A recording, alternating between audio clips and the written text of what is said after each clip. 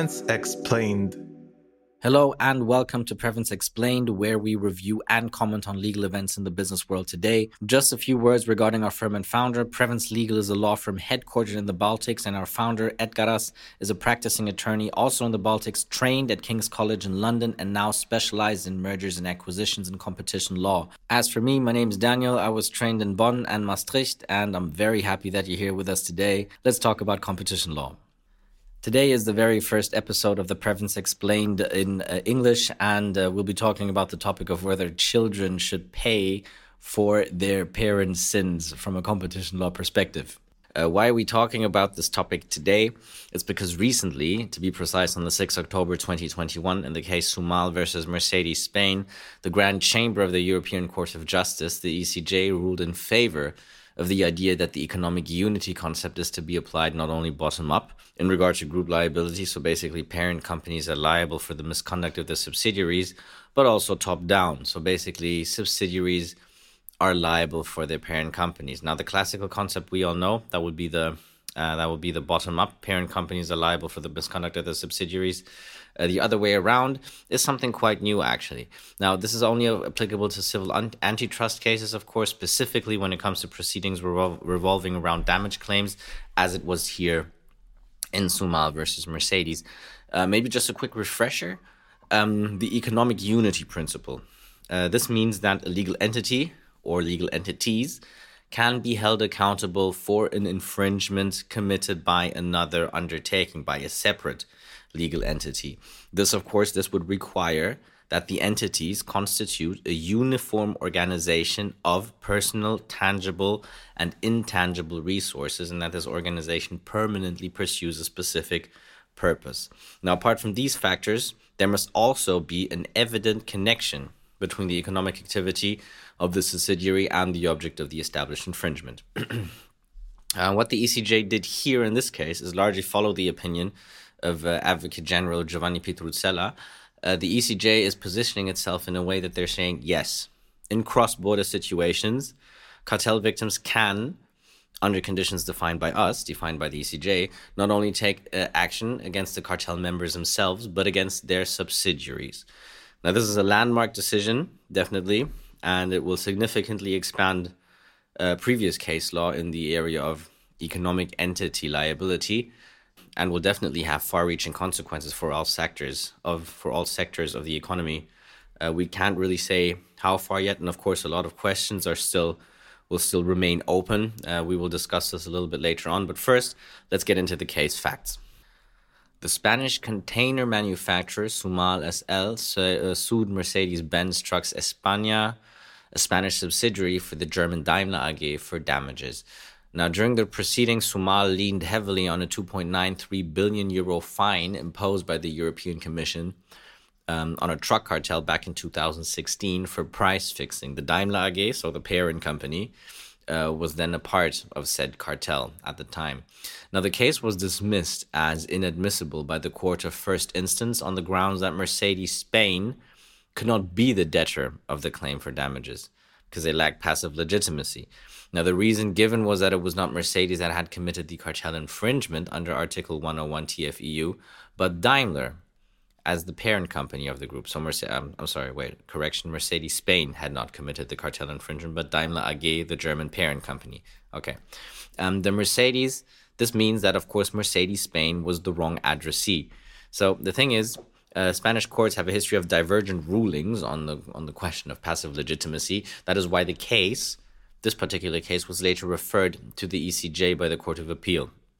The Court of Appeal asking for a preliminary ruling on the question as to whether the subsidiaries are liable for the cartel infringement of the parent company in so-called follow-on actions. Maybe just for clarification, follow-on actions or piggyback claims is basically where regulators find that companies have illegally engaged in anti-competitive practices or have abused their dominance. There are parties who believe, when they believe they have suffered as a result of those actions, can sue either before the courts or the Competition Appeals Tribunal, and in that particular action, the unlawful behavior is taken as a given. They don't have to reprove the anti-competitive behavior. This means that the proceedings can jump straight to the question of whether the behavior caused a loss to the claimant, and if so, how much? Okay, that concludes our little detour on follow-on actions. Back to the case. What happened here? Now, according to the ECJ, in the event of a violation of the prohibition of cartels under Article 101 TFEU, cartel victims may not only direct their claims against the parent company that has been fined, but also against a subsidiary, even if it is not the addressee of the fine. It is sufficient that the parent company and the subsidiary form an economic unit. Okay, but if we now think about what happens to the subsidiaries, what are they able to do in that situation? Of course, they're able to defend themselves. The ECJ also emphasized that the subsidiaries must be given the platform to defend themselves legally against these claims and show that they do not belong to the same economic unit as the parent company. Also, they are able to contest the infringement itself, but that is only the case if the infringement is not established by a decision imposing a fine. Only in that case are the subsidiaries entitled to contest the infringement. Apart from that, it also has to be backed by national law, so the ECJ also ruled that national law must ensure that the subsidiary can be liable for the parent company. Moving on to the next question, the why. Why did the ECJ decide to move into this direction? As we're used to it from the ECJ, of course, they're backing up their decision with very strong reasoning. They say here that the implementation of EU antitrust relies heavily on two factors. For one, it relies on the implementation and the execution by public enforcement, so basically the regulators and everybody that work with the regulators, the antitrust watchdogs, but of course also on the private enforcement in the form of companies that are suing for damages on the grounds of EU antitrust law infringement. So basically exactly what is happening here. The company Sumal going after Mercedes Spain, and then, of course, indirectly going after the big mothership, the Daimler AG in Germany.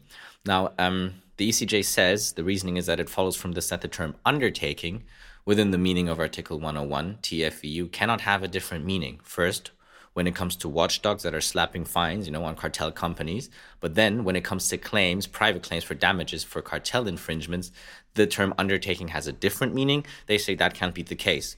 So, in the spirit of consolidated EU case law, the term undertaking must mean, within the meaning of Article 101 TFEU, is to be understood as any entity engaged in an economic activity, regardless of its legal form and the way in which it is financed. The ECJ also emphasizes here that this is not a matter of attributing fault to a third party, but rather recognition of one's own fault of the economic unit itself.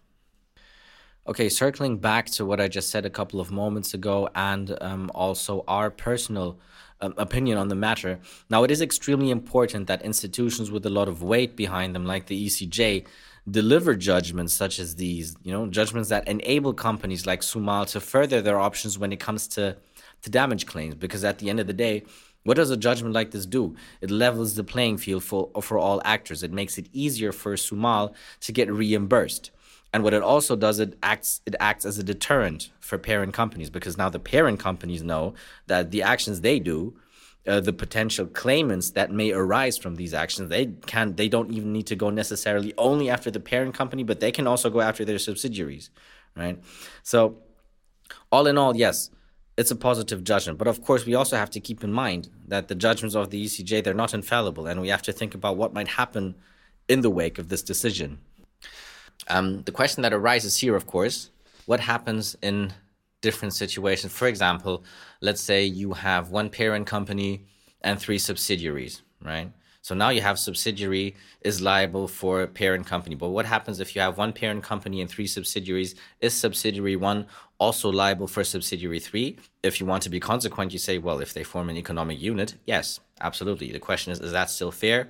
Depends on the case. You'd have to see. Another question, of course, is what happens if you have a parent company and a subsidiary? They form an economic unity, but the parent company does not own the subsidiary 100%. What if they're silent investors? Isn't that a big financial risk for them? And how can they defend themselves legally if something would happen in that case?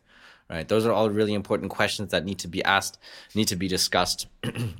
But nonetheless, we can conclude this podcast by saying, yes, this landmark decision is a very important decision, opens a lot of gateways, a lot of positive gateways throws up a lot of questions as well. But in general, it's also a nice example of how the ECJ believes that EU antitrust law can only work most effectively when private enforcement and public enforcement work together, and especially have the same understanding, the same interpretation when it comes to the TFEU, specifically the term undertaking within the meaning of Article 101 TFEU. And with that, I would like to conclude this podcast on the elemental question if children should pay for their parents' sin, at least in competition law. If you have any questions, any feedback, please don't hesitate to contact us over email or chat or whatever. And thanks for listening. See you next time.